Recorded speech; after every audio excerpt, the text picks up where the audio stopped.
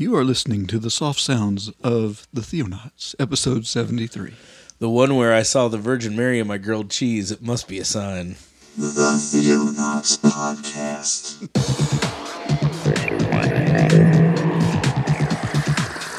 Christian news from around the globe.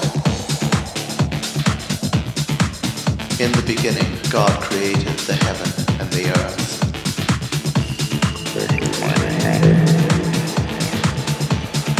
It is the glory of God to conceal a thing, but the honor of kings is to search out a matter.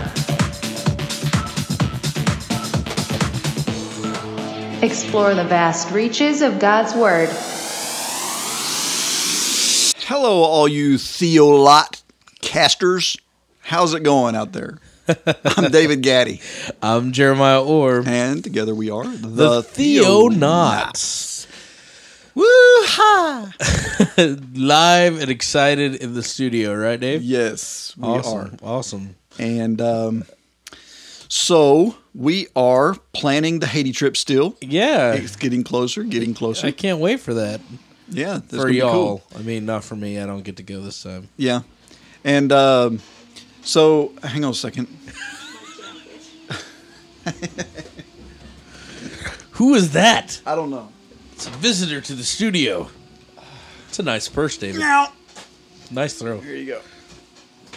Thank you. We can restart this. I don't get that That's better. okay. I can cut it out. Okay, cool. All right. Except for on the video.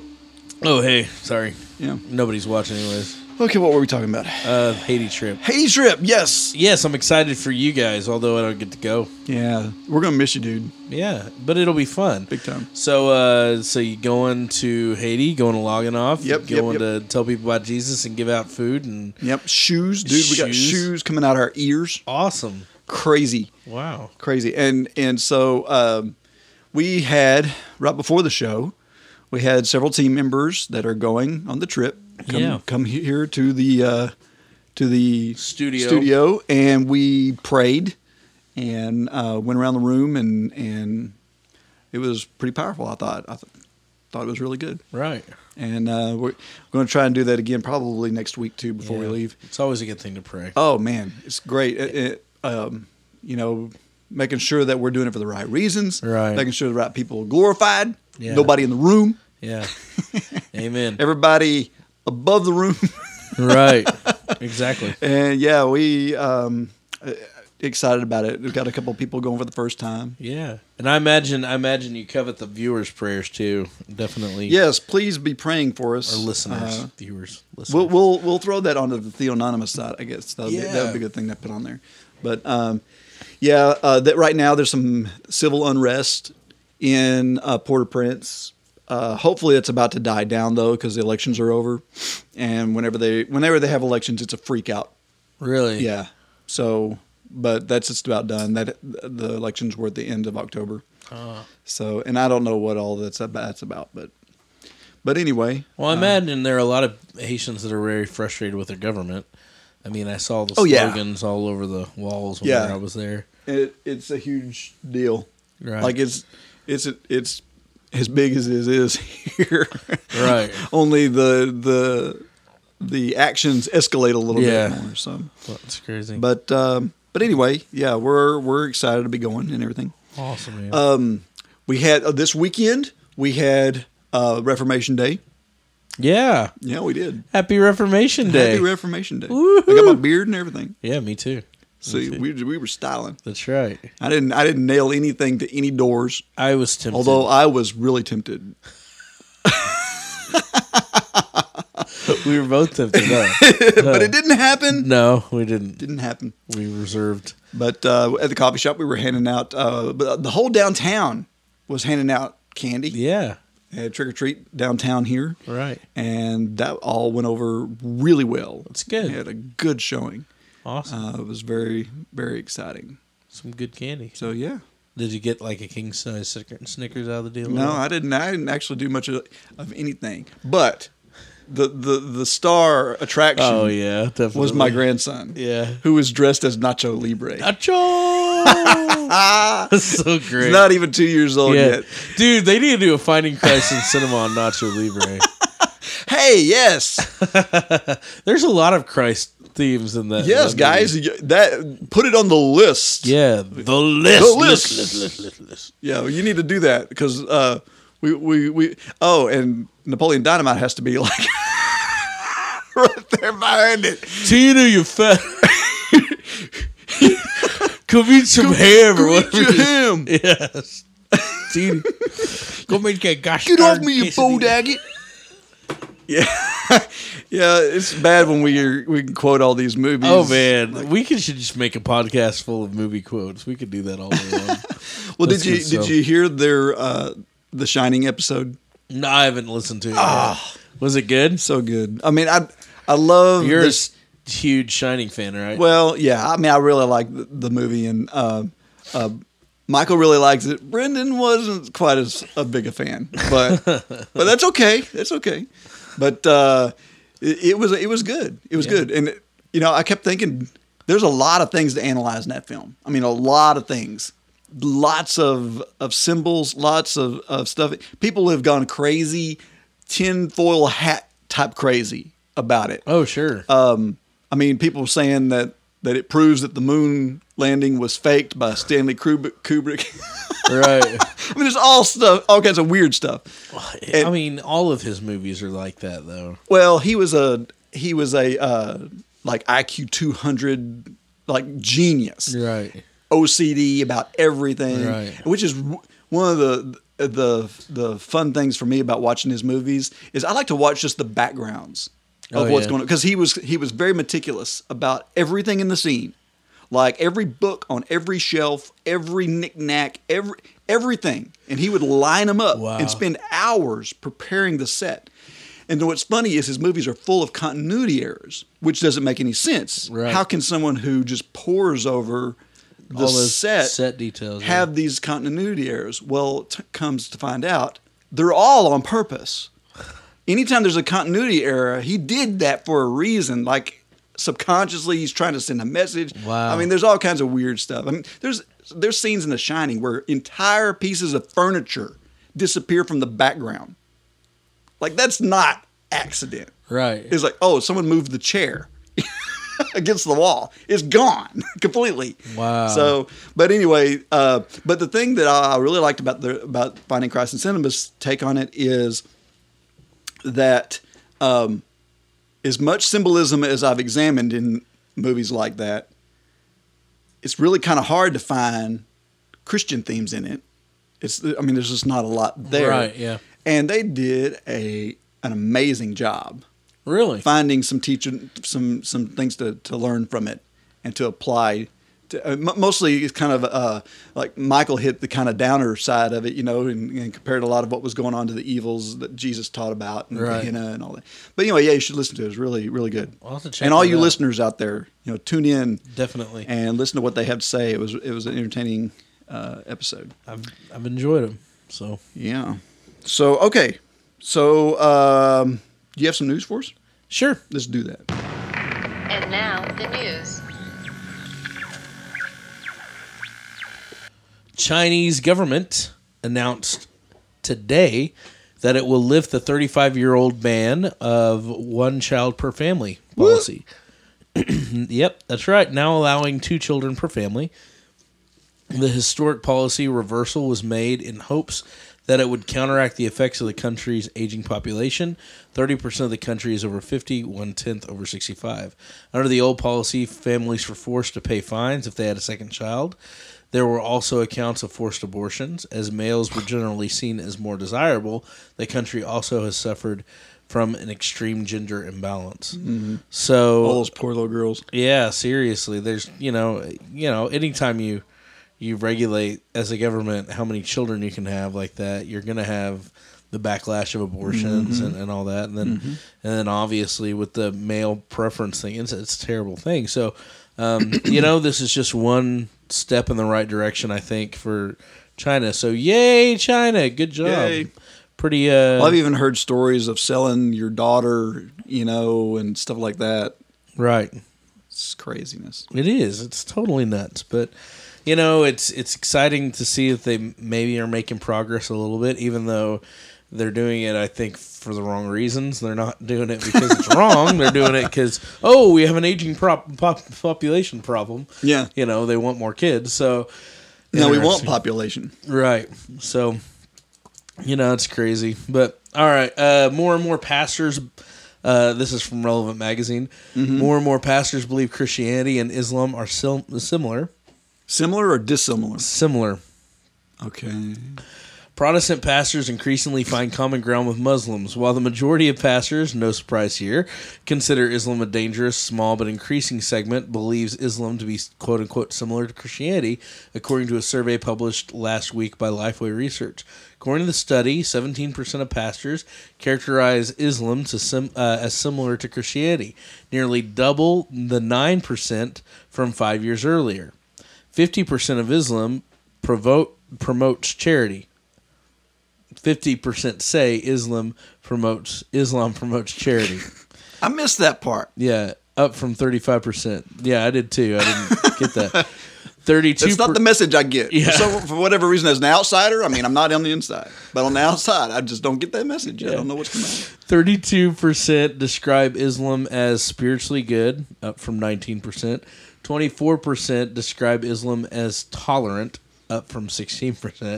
22% describe Islam as open, up from 12%. The report also reveals a big disparity in the views of pastors and the general public. Lifeway cites a parallel survey of 1,000 Americans in which more than a third say the two faiths are similar, making twice as likely to see the similarities between Islam and Christianity.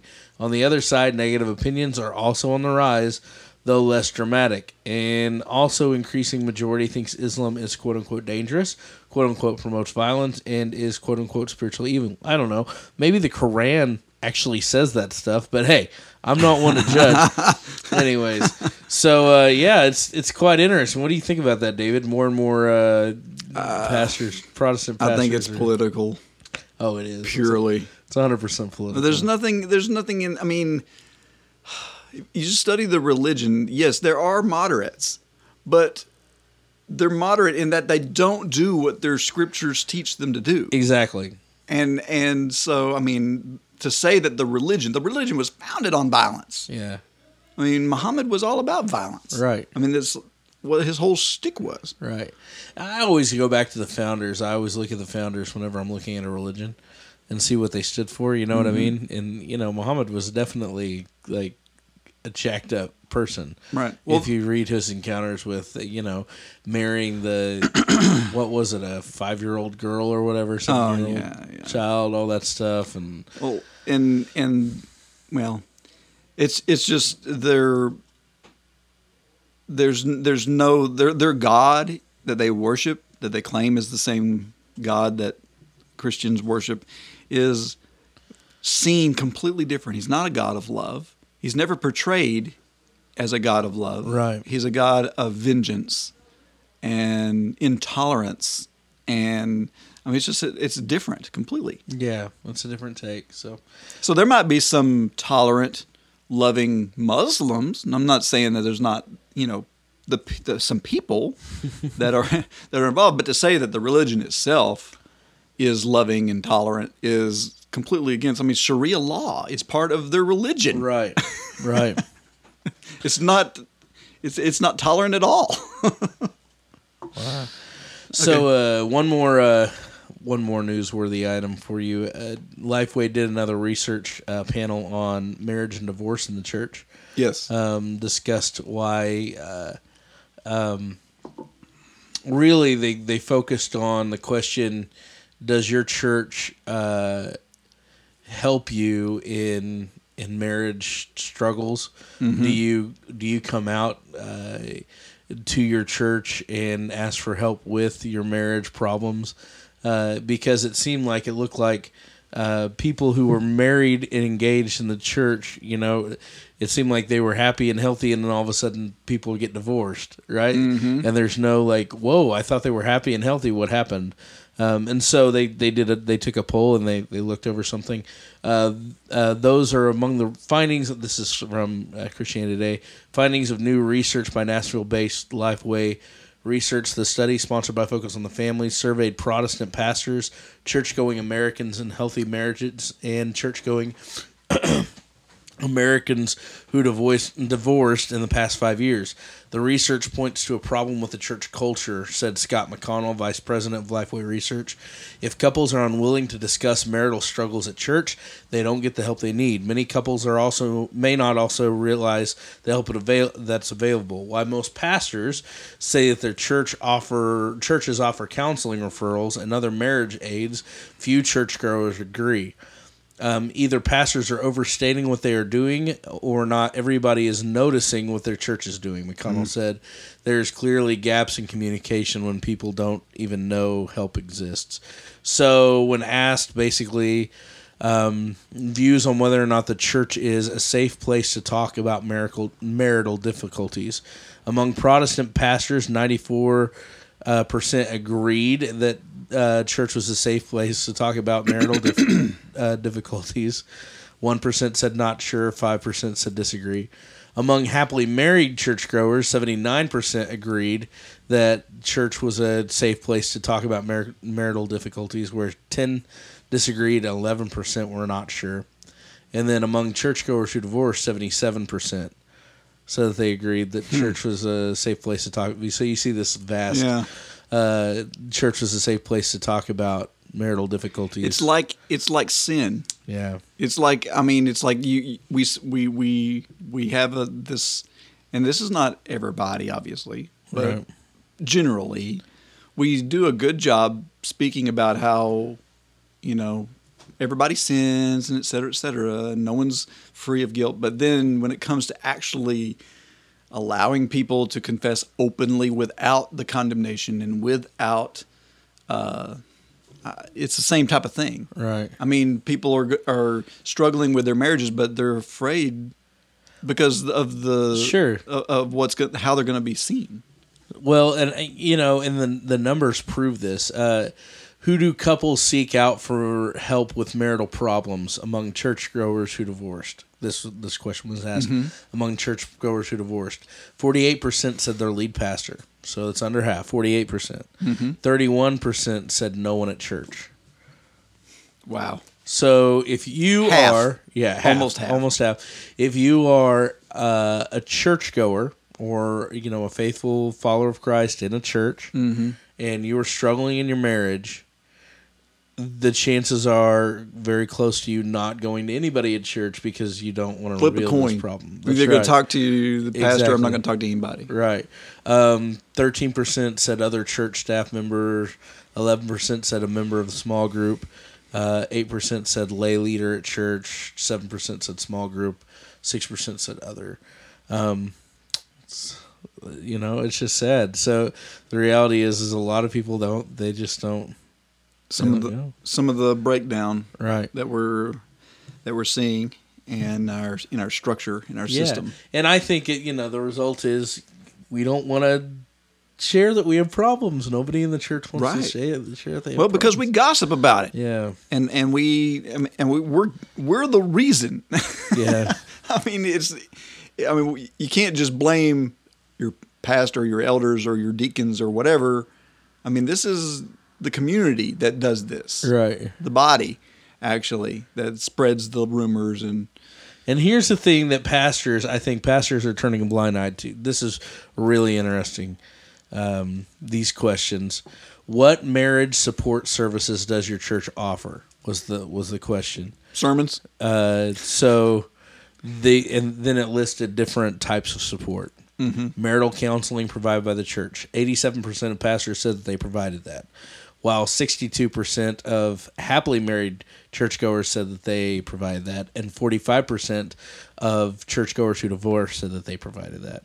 So the pastor thinks, 87% of pastors think, yeah, we provide marital counseling, whereas 45%, less than half of divorced people think, well, my pastor would provide marital counseling. Mm-hmm. It's crazy, okay? Marriage resources available, i.e. books, videos, 77% of pastors said, yeah, we have marital books available, stuff like that.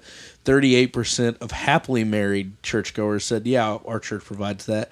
21% of divorced couples said that no, our church provides that. So only 21% of church, divorced couples believe that. Okay. Referrals to professional counseling, 75% pastors said, yeah, we do that. Whereas 23% of churchgoers who divorced said that they actually Used it. Right.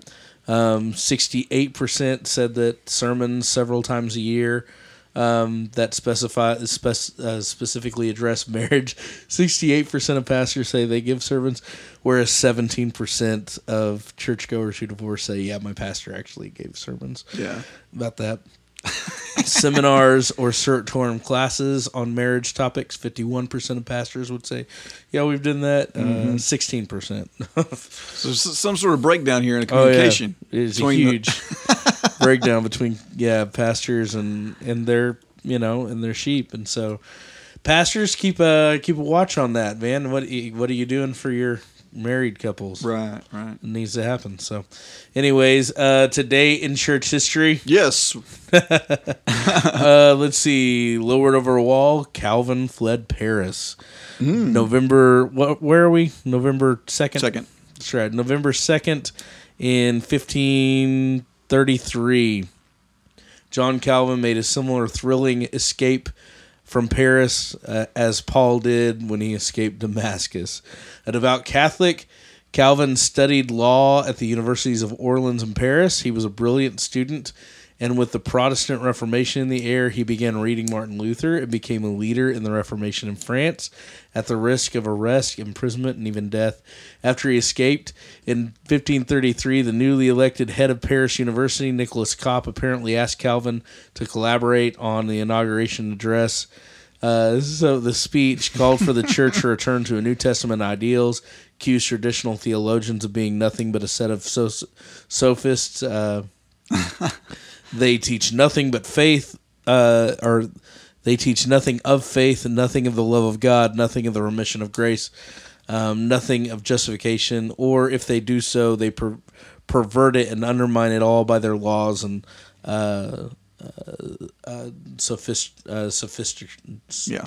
whatever. So anyways, the king and the church authorities were furious, with the police hot on their heels. Cop and Calvin fled for their lives. Calvin lowered himself in a window on bed sheets tied together, escaped Paris dressed as a farmer with a hoe on his shoulder, taking the alias Martinius Lucianus. Nice. Martinius Lucianus. Wow. He reached safely intolerant Basel for 3 more years. He wandered as a fugitive evangelist under such assumed names. Finally, he settled in Geneva, Switzerland, where he became one of the best-known leaders of the Reformation. Wow. So, on this date, Martin Luther ran away from Paris. Yay. Interesting. Yeah. Cool. So that's all I got for you today, man. Oh, awesome. Oh, well, we've got a little bit of feedback. Oh, yeah? Just from looking at Facebook. Oh, I read that. It was really good. Okay, well, first off, I want to bring up something that Philip left us, going back to our "If you love me, keep my commandments." Yes. He said, "If you really wanted to be clever, this could have been a very short episode." I thought that was great.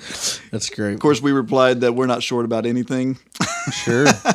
But the last one that we did about the thorn in the flesh. Our friend David Torres leaves a message here on our Facebook post about it. He says, "What you said at the end of the podcast, there are people that may hinder our progress, but are we learning grace through the trial?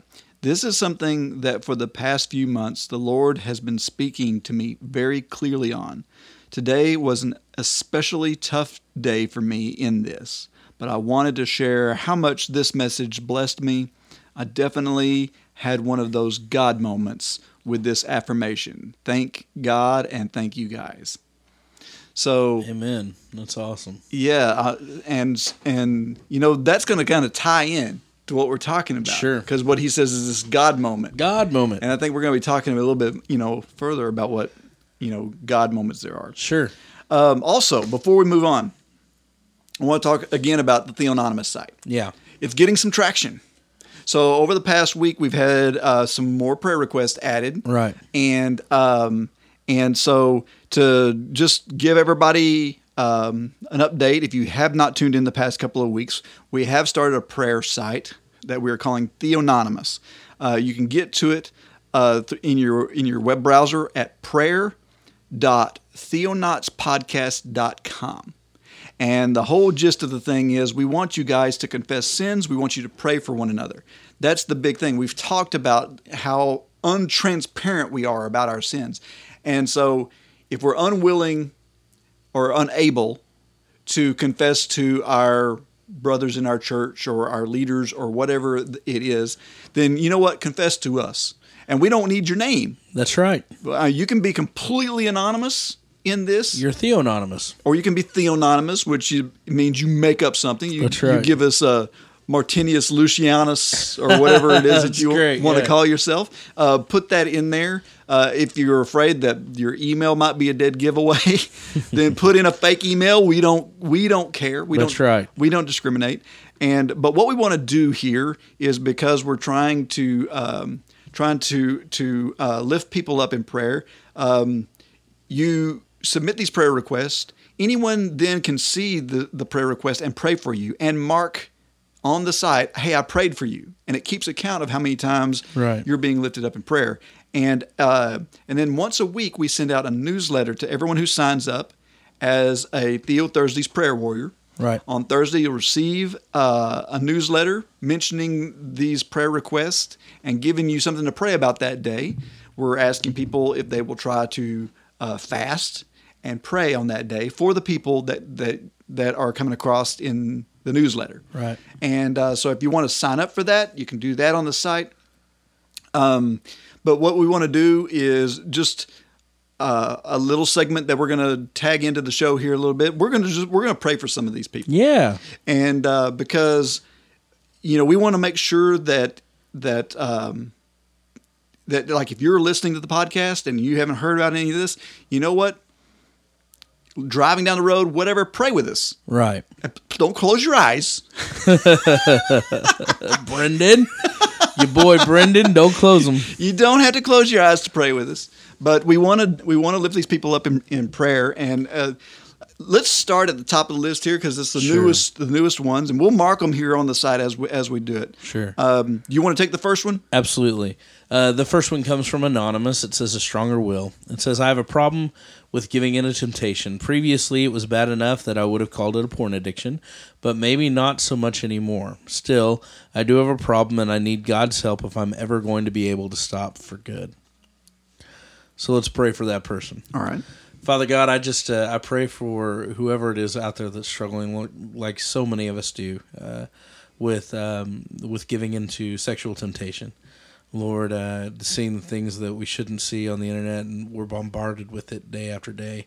And Lord, it's not by our might, but it's by your grace that we're able to be more than conquerors. And so, Lord, I just pray that this person would just fall in your grace right now. If they'd realize that, number one, that you love them through all the sin, that you love them so much you gave your Son through all their sin.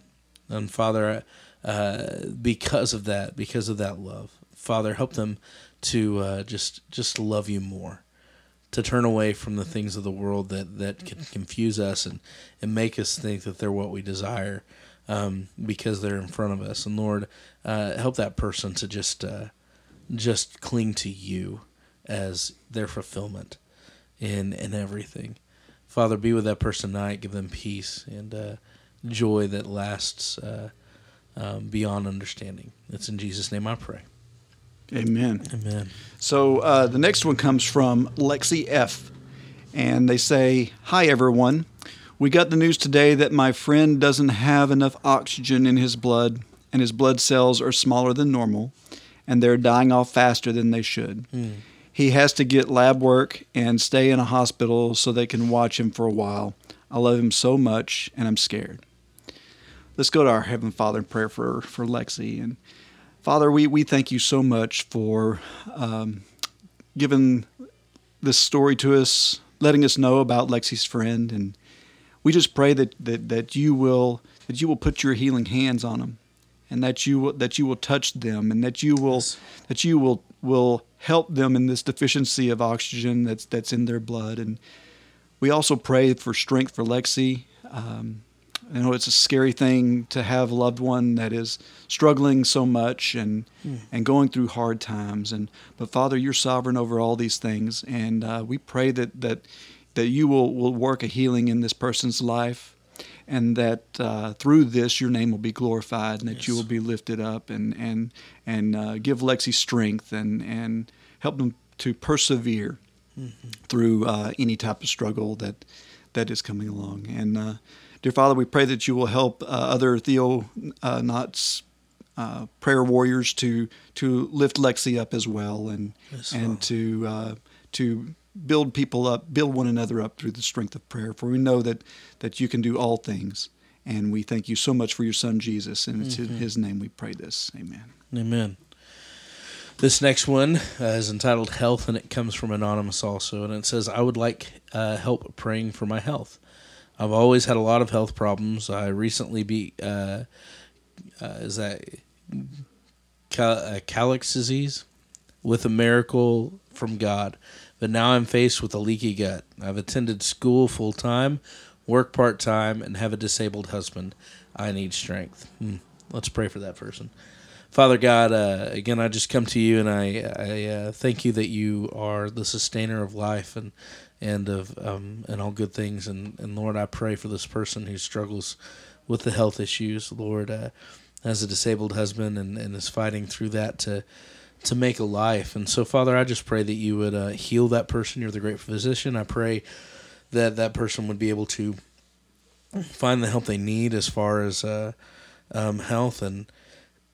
And Lord, through this predicament, Lord, that you would just show your glory. Lord, Father, I just pray you'd show up and show off in their life, that they would just be blown away by your goodness and your power of healing. And Lord, just heal their body. That's in Jesus' name I pray.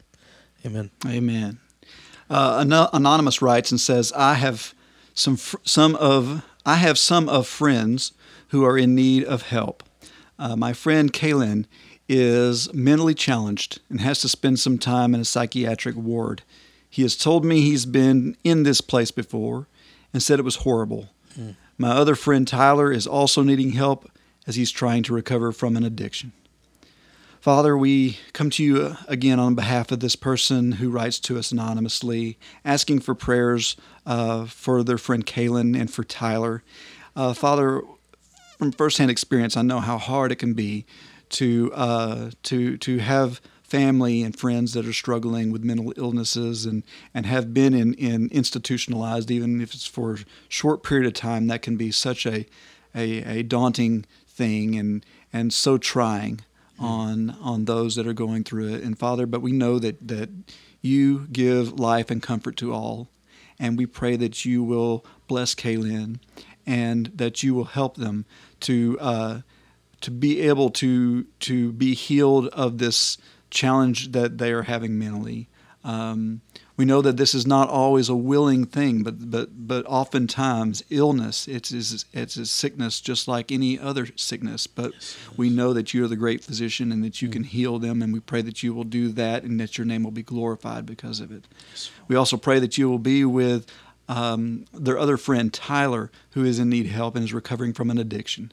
Addictions are so hard, and we know that, Father, and we know that it can tear apart lives and families, and the struggle is real, and that they are dealing with this thing is very painful. And we pray that the person who wrote in would be a great friend to Tyler, and that they will be your hands and feet to help them and draw them away from these damaging actions that are in their lives. But we pray that you will interact and that you will help Tyler to be able to have willpower and to overcome these things that he is struggling with. Mm-hmm. We love you, Father, and it's in Jesus' name we pray this. Amen. Amen. This next one's entitled Anger Problems. I struggle with anger, especially with my husband, and especially with my husband. In an instant, something can set me off, and I lose my mind. I do and say things that I later regret. I know it's wrong, but I'm having difficulty managing, and I'm afraid I will cause damage to our relationship. I need God to change my heart. Let's pray for that person. Father God, I come to you, and Lord, I pray for this sister in the faith who struggles with anger. Lord, I totally understand anger. Father, it comes from a hard background, and it comes from pain, and I can't imagine what this person is going through, but I know that you are the author of love, and so, Father, I just pray that you would put your love in her heart so deeply that she can't do anything except for express your love. Father, give her patience, give her the fruits of the Spirit of joy and of peace. And Father, of kindness and goodness and gentleness and self-control. Lord, help her to not backlash, but to do what you do with us whenever we fail.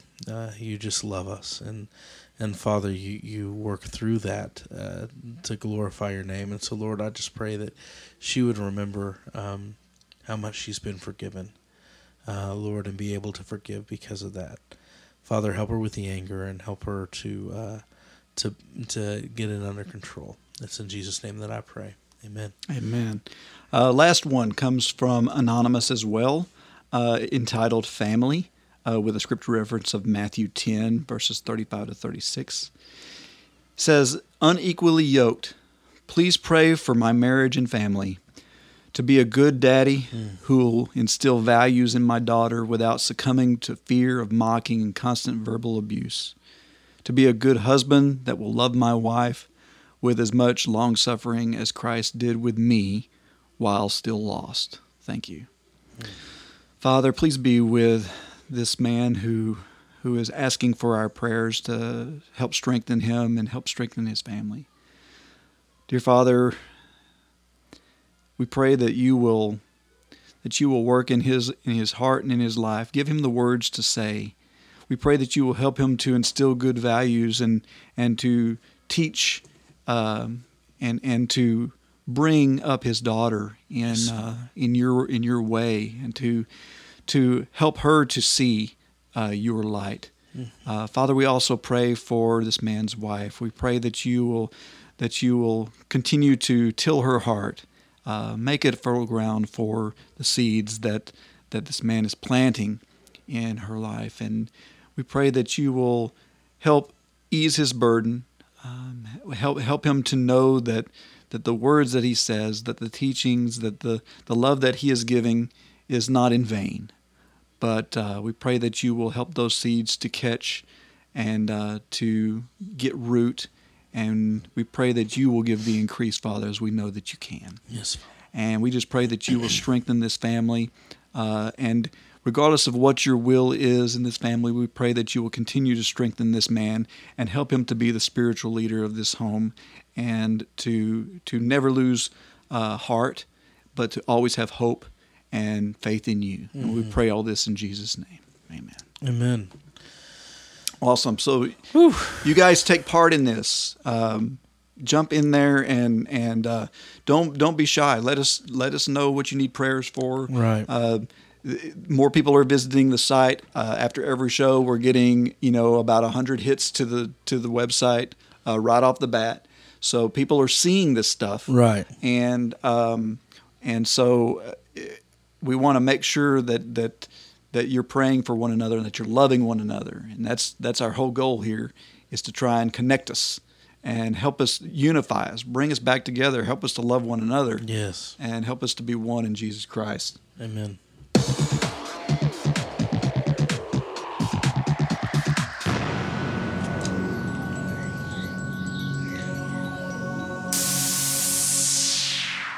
I got a sign. You got a sign. Says open for business. I was like, here's your sign.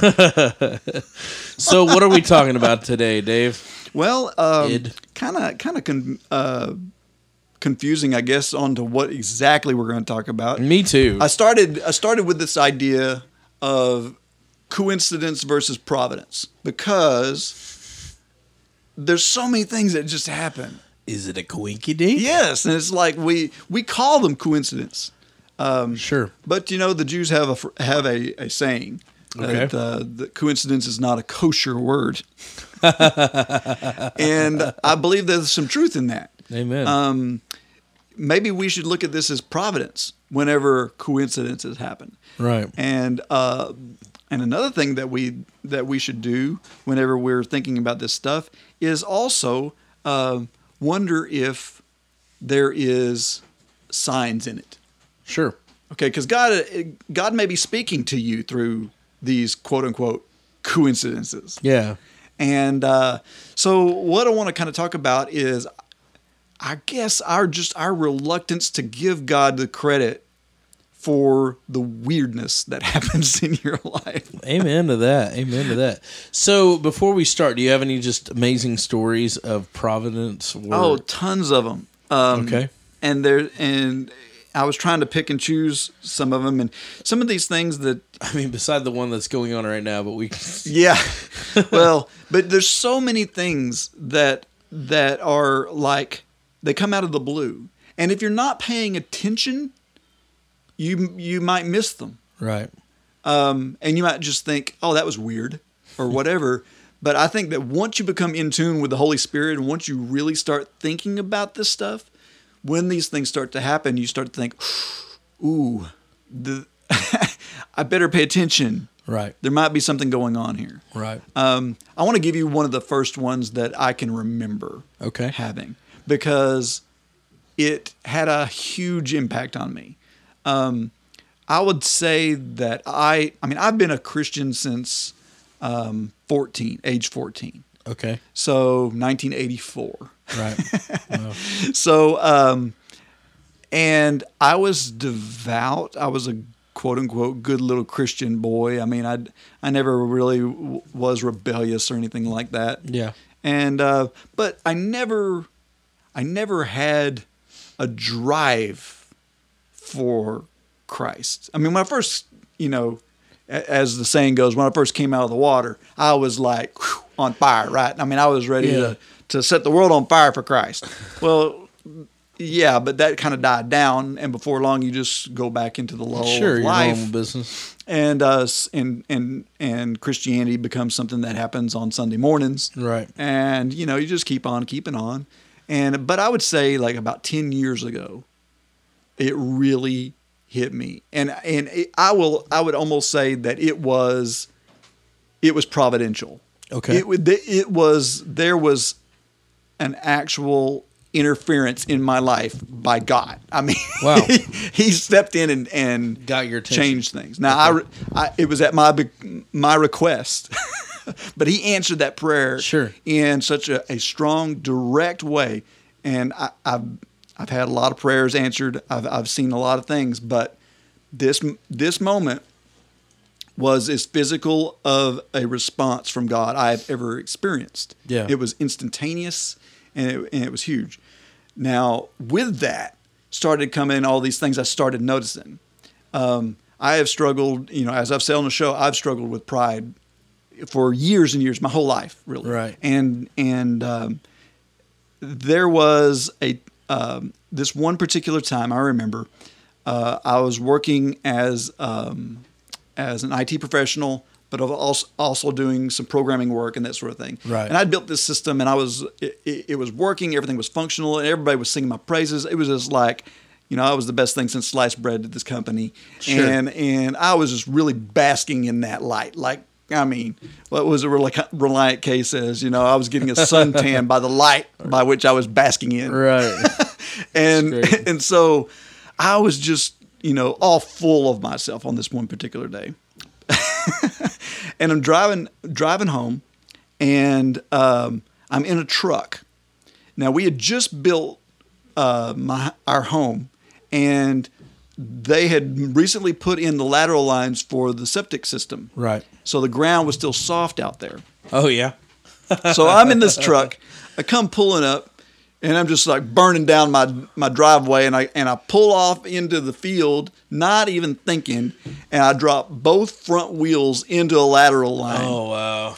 So the truck is all the way to the bottom of the tires, right, buried in mud. Sure. And man, I'm just furious. I'm just being an idiot. I'm kicking things and slamming things and all this sort of thing. Being a man. Yeah. And so I go to get a jack, and I don't have one in the truck.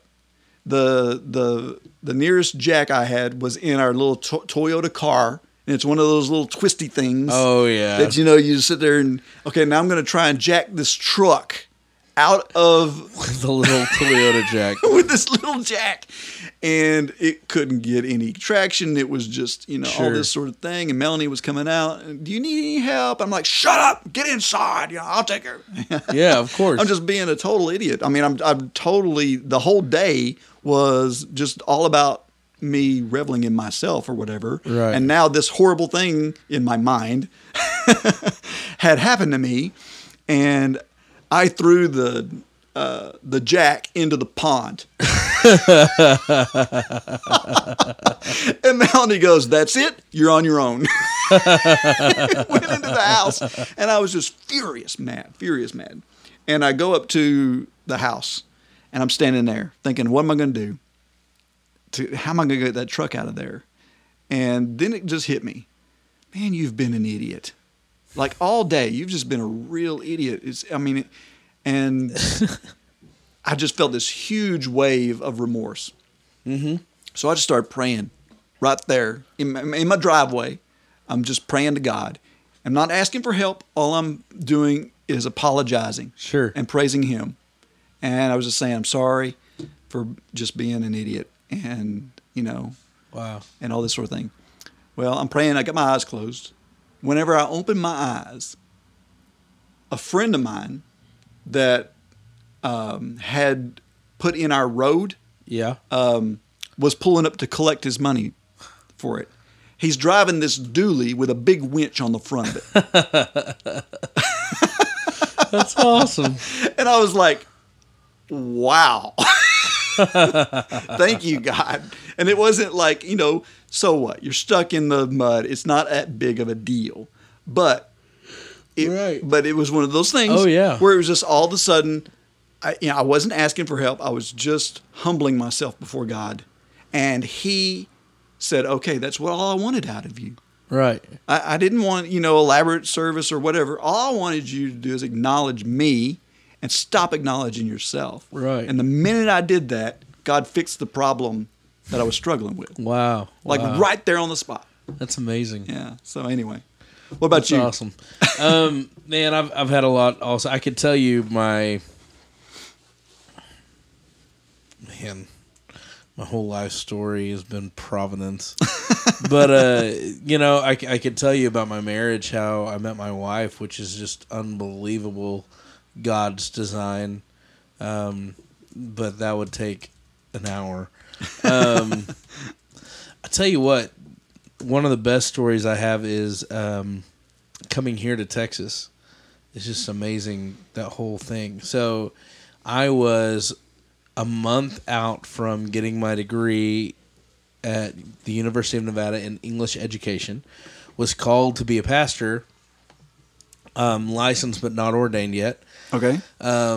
And so praying about what the next step was, because there were no teaching jobs at all in Nevada. This was at the height of the 2010, kind of like that recession that we had. And so teaching in Nevada was hit, one of the hardest states hit, okay? And so there were no jobs, period, in Nevada. I'm working part-time at a church and part-time at a Christian bookstore in order to pay bills, which are mounting, and I'm about to be graduated, and I have a wife, and I live in this little one-bedroom. We called it the Hobbit house, and it was just, it was bad. So a month out, and I am sending out resumes left and right, looking for a place to work, and I had put my resume on the Southern Baptist website, and then not thought about it, because really, I wasn't ordained. I was licensed, and I was going to school for English education, right? So, anyway, so I am praying. I mean, up all night praying to God and on Monster.com looking for jobs and just going, Lord, where do you want me? What do you want me to do? What do you want me to do? If you want me to do, I'll do anything that I have to, but just let me know. And I got a call from Enterprise Rent-A-Car, and they were going to put me in their management training program, which is like this. You start as a grunt trying to sell insurance, car insurance on top of the rent stuff. And they were going to send me for 2 weeks to Vegas to train and all this stuff. And I'm like, well, that's great. 2 weeks alone in Vegas is not very healthy. And, all this stuff. And I'm going, awesome. Okay, well, God, I'm going to say yes to this because I trust that you know what you're doing. And I said yes to them. And then the next day, the church called me. From Savoy, and from Savoy, Texas, Reno, Nevada to Savoy, Texas, and they said, wow. We have your resume, we've been praying about it, and yours keeps coming to the top. Now, when I got here, I found out that there were around 50, 60 resumes that the church had, and of people way overqualified compared to me, like way more qualified than me, and and so, but my resume kept coming to the top, and it just kept coming to the top, and I don't know why, because, I'm not that, but I'm like, okay. So, 2 weeks before I graduate, I fly down here, come on View of a Call, get the position, fly back, graduate that weekend, ordained the next day, pack all my stuff in a trailer that next day, and we moved to Texas. Wow. In those 3 days. Amazing. Yeah, it's just awesome. And just God provided right exactly at the right time. Before you ended up an Enterprise Rent-A-Car guy. Exactly. And and it's always been like that though. Oh, yeah. It really has always been like that. I'm amazed at, flunked out of high school, didn't know what I was going to do, got my GED, and then I don't know what I'm going to do. And God goes, well, I know what you're going to do. You're going to go to, and go to Life Action Ministries. And that's where you're going to encounter me for the first time, And so he set that up, right? It's like, I wasn't going to go to college. He made me flunk high school. I believe, it's crazy.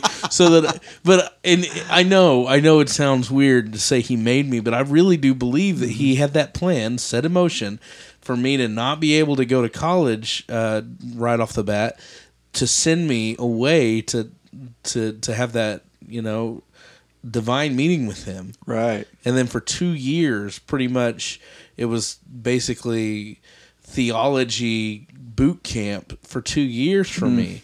Right. And then to come back and then go to college, and I ended up, it was a totally different person because of it. So, I mean, my whole life has just been that, one after another. My story, how I met my wife, and it's my wife could tell you that it's insane how we met. Like this whole thing where she knew my parents, stayed a week at my parents' house while I was living in Missouri. My parents were living in Nevada. My dad decides to take off and go work in Nevada, right? And I'm like, while you're leaving, right? Right. And I'm like, forget that. I'm going to Missouri. We lived in Kansas. And I said, forget that. I'm going to Missouri. So I go and live with my best friend and work at a church in Missouri for a year. And my dad calls and he goes, hey, Jeremiah, I need you to come. I need a youth minister. Why don't you come out and help me? So I went out there for a year and helped him. And I'm like, okay, and this is in Hawthorne, Nevada, okay? Out in the middle of nowhere. And after that year was up, I said, all right, Dad, really, I want to go back to school, so I'm going to move to Reno. So I moved to Reno, Nevada, met Christina, my wife, in the church. As soon as I moved to Reno, not 2 months later, my parents go, oh, we're moving back to Kansas. See ya. Yeah, so they moved back to Kansas and leave me in Reno, and I developed this amazing relationship. And the only reason my parents moved out to Nevada, I believe, was to get me out there to to meet her. To meet her, So it's like this huge, I can look at my life and I can see how God designs and focuses on every step and leads that way. And whenever you look back in hindsight, these things really, I mean, I have a, very similar story, on Melanie. I mean, Yeah. she lived in Colorado and moved down here. I mean, there's just a whole lot of weirdness. Right. Michael's in the chat room with us. Oh yeah. Yeah. He likes the Hobbit house reference. The Hobbit house. Yeah. It was literally a Hobbit house. Like I could stand flat-footed on the floor, and I'm 5'8", Right. and I could put my full hand on the ceiling. Would you just cover it with sod? And I thought about that. It would have looked great. A little round door with the round. Yeah. So oh man, call it the Well, Hobbit house. With our work in Haiti, the whole Haiti thing for me has been one God moment after another. Yeah. I mean, we had, in 2009, I just kept feeling this calling, do something, do something, do something. You're not doing anything. And I kept getting, Just do it. just do it. Do it. So I kept getting this feeling that I was I kept getting drawn to Right. that scripture about the least of these. Yeah. I was naked and you didn't clothe me, hungry, you didn't give me food, that sort of thing. But he says the least of these, and so that became a focus of mine. Right. I was out there studying, where are the poorest people in my neighborhood? Yeah. Haiti comes up. I'm doing all this research on Haiti. 6 months later, that earthquake hits. Wow. And then out of nowhere, a friend calls me and says, "Were you serious about the Haiti stuff? Because if so, I've got a team we can go down there with, but it leaves tomorrow." So it was just like one thing after another. Sure. When we were over there, it's like one of the team members I remember was welding on a gate, and it's this huge gate. You've seen them over there. Oh yeah. And it weighs a ton, has these metal spikes on the top Yeah. of it, right? So he's welding it on here and everything, and he's working and all this sort of thing. And one of the other team members hollered at him. It was like, "Hey, Wesley." And whenever he hollered at him, he turned around, like just enough, and that gate fell at that exact moment and scraped his back, took the shirt completely off his back with those spikes. Whoa. Just, whoosh. And I mean, like centimeters from death. I mean, because that would have killed him. Yeah. This thing was huge. And after all the commotion, the guy that called his name didn't even know why he called his name. He couldn't even remember what it was that made him call his name. But he stepped forward just enough Yeah. that gate wouldn't land on him. Yeah. I mean, it was just weird. I Yeah. mean, just stuff like that over and over again. And so the thing is, people will call this stuff coincidence. Oh, come on, you're making a mountain out of a molehill. You're fitting God into these coincidences. Yeah. But I want to look at just a few scriptures here. Sure. Proverbs 16, verse 33, and I'm going to start in the King James again. Okay. Proverbs 16, verse 33 says, "The lot is cast into the lap, but the whole disposing thereof is of the Lord." Now, the lot is referring to this Jewish custom of casting lots, Right. which is could be any type of thing, it's either stones or bones or things of this nature. And whenever they would, like a lot of times you'd have one black stone, one white stone, Right. and you'd have them in a bag or whatever, and you'd cast it out, or you'd reach in and grab one, and whichever one, like let's say it was a yes or no question that you were asking, you'd Right. reach in, pull out. If it's white, the answer is yes. Yes, sure. So you'd move forward. And the concept is we would think that's chance, but we can see here that the ancient Jews did not see it as chance. That's right. Solomon doesn't see it as chance. No. Here. He says that you're casting that lot into your lap. Right. You're doing the work, but it is the Lord who is determining what is happening. Sure. And does that mean that you run off to Vegas or Shreveport and you're going to hit the craps table because God's got it under control? Yeah. Sure. No. Obviously. Right. But the idea behind that is if you approach God on his terms, Yeah. and it's like, I'm putting this in your hands and I want you to be glorified in what is coming out of it. Right. I want to be in your will. I want to do what you want me to do. He will give you the signs. He will lead you in those directions. And that's part of what it's saying here. They would purposefully do this not because it was chance, like, hey, I'm just going to flip a coin, but it was more of, we're going to let God decide. Right. And and I think that a couple guidelines here for me, if I could throw this out, I don't know if this is the right time or not, but I'm going to throw it out there. There's a couple, go for it. Couple guidelines. Whenever you say that whole Vegas thing, going to, there are a lot of people that think, okay, so I'm just going to look for the signs and then, but here's one major guideline. If you're not following God's will for your life to begin with, don't think that you can look for the signs to follow God's will for your life. Right. You need to, number one, look at Scripture. Right? Right. Because God's will is... He's not going to go against the Scriptures. Right. And God's will is clearly laid out in Scripture as far as His overall will for your life. The major thing, which is to love Him and love others, and to do that, 2 Timothy 3:16 is totally implied for this. Okay. All Scripture is God's word, useful for teaching, helping people, for correcting them, and showing them how to live. The Scriptures train God's servants to do all kinds of good deeds. That's the I think that's the NLT version. 2 Timothy 3:16. The NLT. But the point is, if you're following Scripture to begin with, that's the first thing that you look for. If you want to know God's will, you clearly follow God's Scripture. And then the second thing I think is great, and I just ran across this passage, and it's just eating me up. Psalm 32, 8 and 9. I will instruct you and teach you in the way you should go.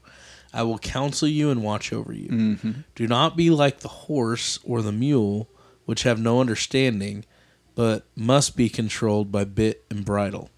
So the idea is God wants us to use our intelligence, right? He actually wants us to look and see where He's opened doors, what He's guided us through. Not He doesn't want to ride us and pull us by the bit, and make us go to the left, right. He wants straight, you. back. I mean, this is not the removal of free will, right? This is Him wanting to control through His providence, His providence, His circumstances, and that's beautiful. That's the beautiful thing about God is He's working these things out in your life, right? And He's watching over you and guiding you, right? Yeah. And then, of course, the big one, Proverbs 3, 5, and 6, trust in the Lord with all your heart, lean on your own understanding. Right. In all your ways, acknowledge Him. In all your ways, acknowledge Him. And He will direct that's your the path. key. Yeah. That's the key right there. Yeah. Is like you give Him the glory. Because ultimately, what is God after? He's after His glory. His glory, amen. Okay, so that's right. If you are after, here's how you align yourself with God's will. Right. God's will is that He would be glorified. Yeah, amen. So if that is your will, then you are coinciding with the will of God. Right. And so that's why, for example, I'm aching to feed the poor. That is God's will. Sure. Jesus Himself gave us that commission. Yeah. Right? And so He gives you that heart. Right. He gives you that, and then all of a sudden, wow, you get a phone call from a friend that goes, hey, I'm going to Haiti, and you're like, boom. Yeah. And that's what God wanted. Why am I studying this stuff 6 months before the most devastating event that has hit Haiti? Right. I mean, it's like the timing. It's just, there's all this stuff that He's working on. And, one of the things I thought about while you were talking there and reading that scripture is about that tried and true, worn out, story that preachers tell over and over about, the guy who's in the floodwaters. Oh yeah. And he's. And I sent you a boat. Right. I sent you a plane, and I sent you a helicopter. And he's like, oh, that's okay. God will save me. Yeah. and of course, God's giving you all these things. Right. He's putting these things in front of you. Yeah. And expecting you to grab a hold of them. That's right. And those are signs you have to look for. He did it to all his he all throughout the Old Testament. It's all over the place, right? Gideon has been on my heart a lot lately. Yeah. Because I keep thinking about Gideon being a reluctant. He was so servant. reluctant. Like he did not want to be involved in this. Right. God's like, tear down those altars and all this stuff. And he's like, that's just going to make these Moabites mad. I don't. Right. It was like one thing after another. And finally it was like, you know what? I need you to go out and defeat the Moabite army. Yeah. What? Yeah. And And what I love is God finds Gideon. Okay, so all over in Scripture, one of the tropes you see, one of the reoccurring themes is God using the weak, right, to totally get His glory. Yes. Right, and so Gideon, when he finds Gideon, where is Gideon? He's in a basically a grain silo threshing wheat, hiding. Right. Right. And what does the angel of the Lord say? God be with you, mighty man of valor. Which is it's to like me, a slap. one of the funniest slams he could ever say. Right. Ooh, you're really strong, aren't you, little guy? Hiding in this vat there, threshing wheat. And you know, and he said, like, he's like, I want a sign. Yeah. Father, I want a sign before I do this. Right. I tell you what, let's put this fleece out here on the Yeah. lawn and let's do a little test with some dew. And I want, make the fleece dry and the dew on the ground wet. Right. And then it was like, he did that and it was like, oh, I tell you what, let's do the opposite. It'll be harder this way. Yes, let's make the wool wet and the ground dry. I mean, it's like I feel like in my life a lot of times I'm doing that. Yeah. Because I'm seeing signs. Here's your sign, man. And I'm going, don't want to go there, Father. Yeah. I'm not ready for this, or I don't want, and he's just like, keeps wetting the wool or whatever. And a lot of times I think it could be because we look at it and we go, that's just so much bigger than what I can do. Mm-hmm. That's so much more than here's what I can do. here's another God moment. Michael's in the chat room. Hey, Gideon has been on my heart too. Wow. What a coincidence. Yeah, that's awesome. See, and I think a lot with Gideon, definitely his case was, man, this is way bigger than anything I can ever accomplish. God, why in the world are you choosing me? Are you sure? Let's double check. Let's Right. make sure, because man. And then think about how much work it took to get that army he had. Right. He built an army here. That's right. To do this God because he's knocked it down. scared to death, and God's like, nope, too many people. Yeah. Okay, why? Why was there too many people? Well, the main reason is because, the only reason is because, now that's a good question. I asked my youth one time, I'm like, so you're going to build an army to go fight some people. How many people is too many?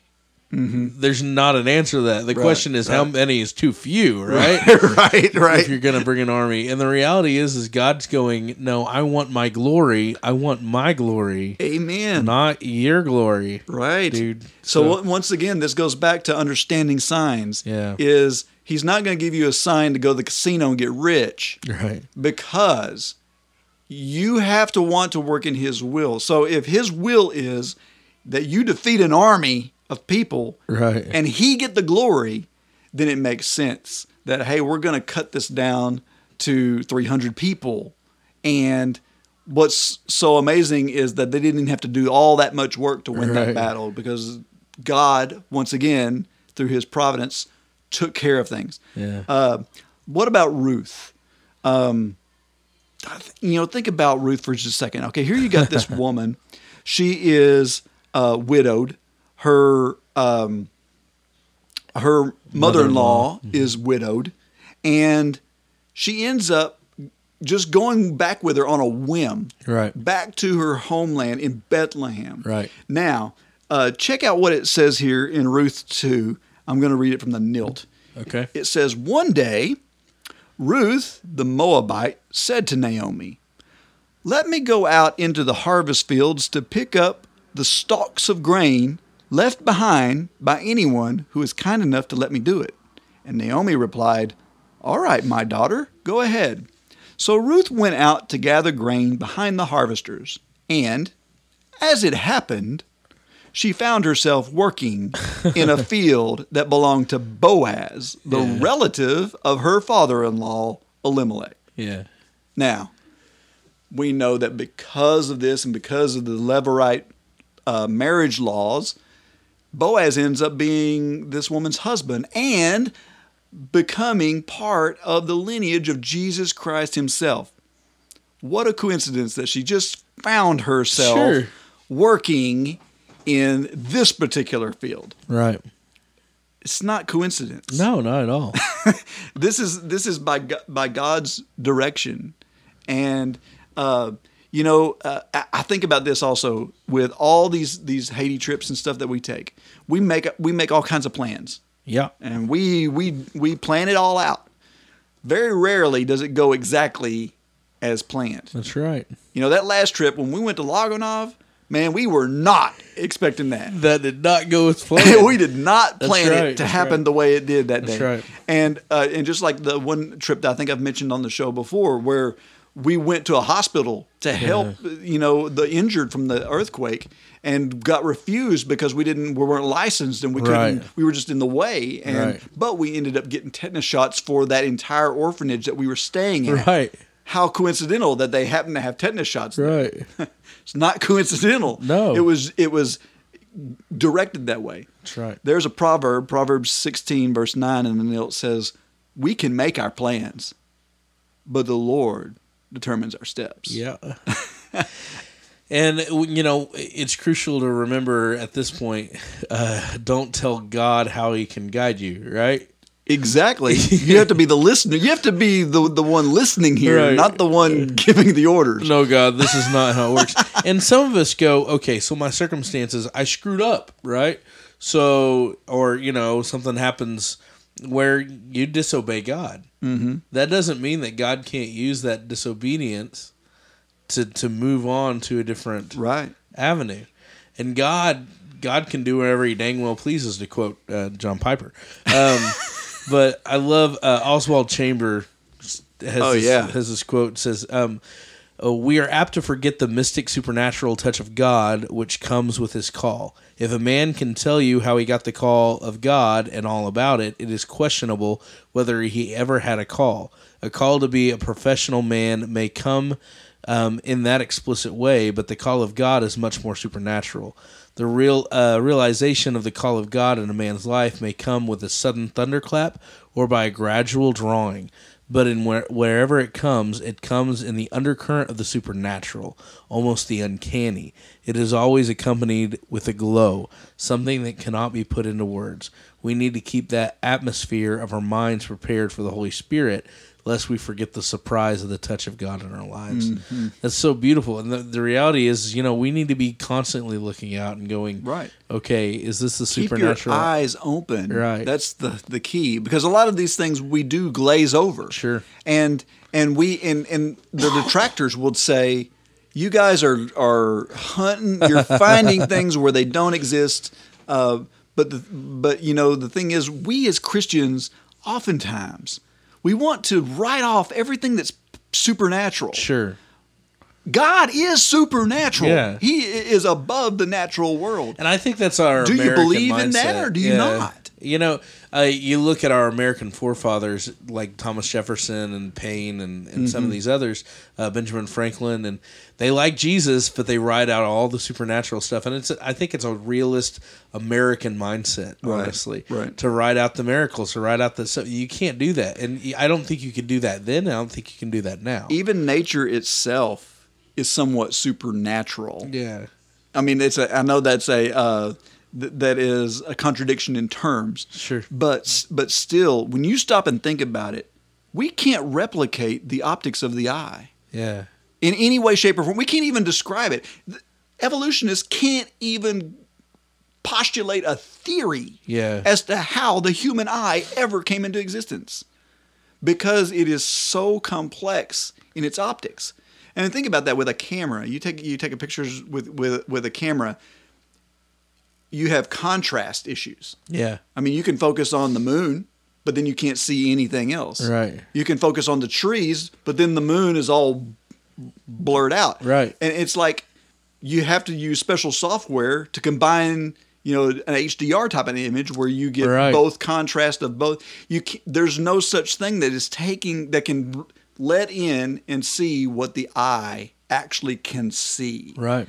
And that it's natural, but it's supernatural as well. There is something at work in it. And so, You can't turn a blind eye to the supernatural things that happen in our lives because they're all around us if we'll just look. Again, about plans. Ephesians 1 verse 11 says, "Furthermore, because we are united with Christ, we have received an inheritance from God, for He chose us in advance, and He makes everything work out according to His plan." Amen. So it's not an accident. It's as far as God. And you might see the most tragic things in the world and think, how could this possibly be part of God's plan? But you know what? As brilliant as our eyes are, they can only see so far. That's right. God can see beyond your lifetime. Some events that might be the most tragic thing for you might have great impact on further generations. Sure. And there's just so many things we don't know. Amen. We got to have faith that everything is working out according to His plan. Joseph as another one. That's an amazing story when you really look at it. You know, and people. I was talking with a man last week, talking about how God couldn't possibly do anything that would be hurtful. Mm-hmm. And I look at that, and then I look at I hear that, and then I look at the Old Testament. And I think, I think Joseph thought it was really hurtful when his brothers threw him into slavery. Oh man, can you imagine? Right, and then and I think I think it was hurtful whenever he gave that man his interpretation for his dream. What was it? The wine taster or the food taster, right? And then had to wait another 2 years in prison. Or how hurtful was it to be serving in this man's house, right? Faithfully and doing so well, but then falling to an accusation that he was not guilty of. Exactly. It was like one bad thing in our mind, in our eyes. One bad thing after another kept happening. Right. To Joseph. And it was just this, Joseph is the story of tragedy almost until he's 30, right? Yes. And you might think, what a stroke of bad luck, right? How many bad things can happen to one guy? Right. This must be, the most unlucky guy in the world. But I want to look at what Joseph says about it at the end. Sure. His family, whenever his family finally realizes who he is, and now he has power over almost all of Egypt. He's the second most powerful man in Egypt. Right. And they come to him scared because guess what? They sold him into slavery 15, 20 years ago, whatever. And his reply to them was, "Don't be afraid of me. Am I God that I can punish you? You intended to harm me, but God intended it all for good. Yeah. He brought me to this position so I could save the lives of many people. No, don't be afraid. I will continue to take care of you and your children." So he reassured them by speaking kindly to them. If you do something with intent, what does it mean? You purpose it, right? You have a plan for it. There is a purpose in it. That's right. And that's the thing. And we've got to look at that and go, man, God has a purpose in everything in our lives. Yes. We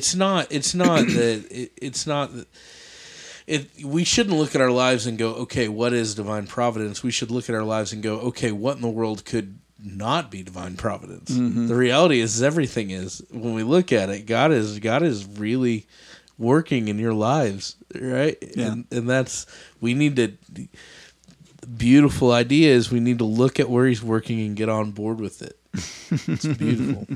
There's another story I want to look at right quick that happens in 1 Samuel.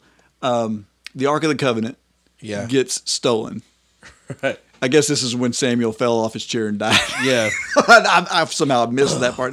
But it gets stolen by the Philistines. Yeah. Because they're thinking like, oh, okay, it's really helped the Israelites. Let's take this thing. Right, sure. So they steal it. Well, it causes them nothing but problems. Right. Boils and all this stuff. Hemorrhoids, dude. Yeah, and it must have been bad hemorrhoids. Yeah. If the scriptures wants to, in fact, so much so that they make golden hemorrhoids as like an offering. Okay, so anyway, what I think is really cool is they're trying to figure out how to get rid of this thing. Sure. And in 1 Samuel 6, beginning the first verse, it says, "The ark of the Lord remained in Philistine territory for 7 months in all. Then the Philistines called in their priests and diviners and asked them, 'What should we do about the ark of the Lord? Tell us how to return it to its own country. Send the ark of the God of Israel back with a gift,' they were told. 'Send a guilt offering to the plague so the plague will stop. Then, if you are healed, you will know it was his hand that caused the plague.'" Yeah. Okay, so they're setting up some providence they want to happen. They want Right. to see if it'll happen. Okay, then it continues. It says, "What sort of guilt offering should we send?" And they were told, "Well, since the plague has struck you both you and your 5 rulers, make 5 gold tumors," hemorrhoids, Yeah. "and 5 gold rats." They were plagued by rats too. "Just like those that have ravaged your land. And make these things to show honor to the God of Israel. Perhaps then he will stop afflicting you, your gods, and your land. Don't be stubborn and rebellious as Pharaoh and the Egyptians were. By the time God was finished with them, they were eager to let Israel Yeah, go. that's right. So now build a new cart and find 2 cows that have just given birth to calves. Make sure the cows have never been yoked to a cart. Hitch the cows to the cart, shut their calves away from them in a pen, put the ark of the Lord on the cart, and beside it, place a chest containing the gold rats and the gold tumors that you are sending as a guilt offering.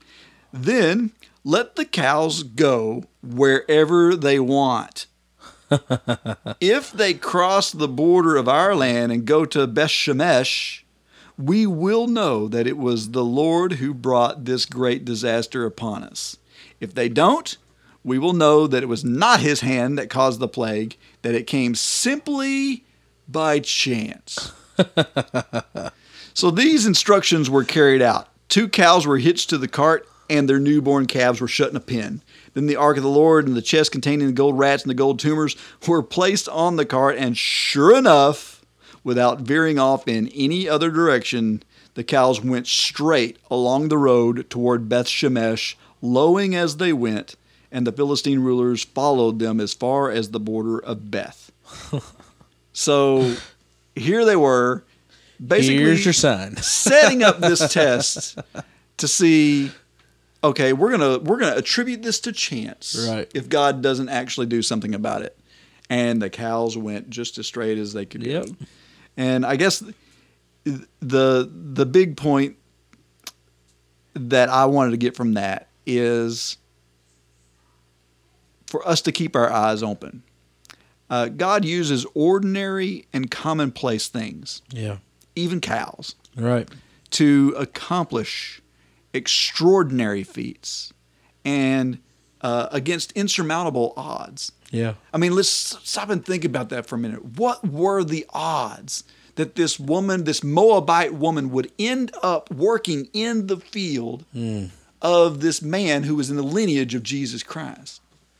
And what are the odds that she would even catch his eye? Right. What are the odds of that the dew would not fall upon the fleece? Right. I mean, what are the odds? It's crazy. It's Right. insurmountable. Right. But it's little things that just seem very coincidental in our mind. Yeah. But there's a quote by just Augustine says, "When you first consider your life, it looks like nothing but a bunch of chicken tracks in the mud of a barnyard, going this way and that. But through the eyes of faith, we begin to discern pattern, meaning, direction, providence." Amen. That's good. Yes. I got one by Rich Mullins. He talked about how he was watching these Indians weave these blankets, Yes. and on the loom, on the underside, it looked like all this just sporadic, different colors interwoven. It was just all, it made no sense. It was just all, sporadic and weird. But on the other side, the master weaver, the woman weaving it, it was a perfect pattern, right? Mm. He said, how much of that's like life? You know, you look up and you wonder what in the world's going on. It looks messed up and confusing. Right. Yes. But from God's perspective, it's all fitting together. Mm-hmm. And Wow, that's good. Yeah, we need to have God's perspective. Yeah. Last verse that I've got is Psalms 138, verse 8 in the NLT. It says, "The Lord will work out his plans for my life. For your faithful love, O Lord, endures forever. Amen. Don't abandon me, for you made me." Let's not forget who made you. That's right. And if he made you, he's got plans for you. And he won't abandon you. Yes. Amen. Exactly. Well, Jeremiah, I don't think we have time for I for think we've any- expended our time, haven't we? I thought this would be a short one. Man. Yeah. Goodness. Get us talking. But yeah, good stuff. Good stuff. Yeah. The Theonauts are part of the Great Commission Transmission Network, using new media and social networking to go into all the world and proclaim the good news to everyone. To find out more, to partner with us, visit us at gctnetwork.com. Also visit our prayer site at prayer.theonautspodcast.com. You can also come to gctnetwork.com to subscribe to our newsletter there and stay up to date on all the latest from our shows, including our friends and our brothers over there in Tennessee, Finding Christ in Cinema. There are several ways to contact us and leave us feedback. Send us email to theonauts@gctnetwork.com. Call us on our voicemail line, 972-885-7270. Listen to us on iTunes, Stitcher Radio, or your favorite podcast catcher. Don't forget to leave us comments there and rate us. Tweet to us on Twitter using @Theonautical. Like us on Facebook at facebook.com/Theonauts. Follow us on Instagram @Theonauts. And don't forget to tune in again and explore the vast reaches of God's Word with us. Yes, so thanks a lot for being here, Jeremiah. I really enjoyed this study. Hey, it was His providence. Yes. Bye. This has been the Theonauts Podcast. Call us with your questions or comments at 972-885-7270. That's 972-885-7270. We'd love to hear from you. I wrote a book. You are tuned in to the GCT Network. This is your Great Commission transmission. At GCTnetwork.com. Great Commission transmission. This is your Great Commission transmission. That's a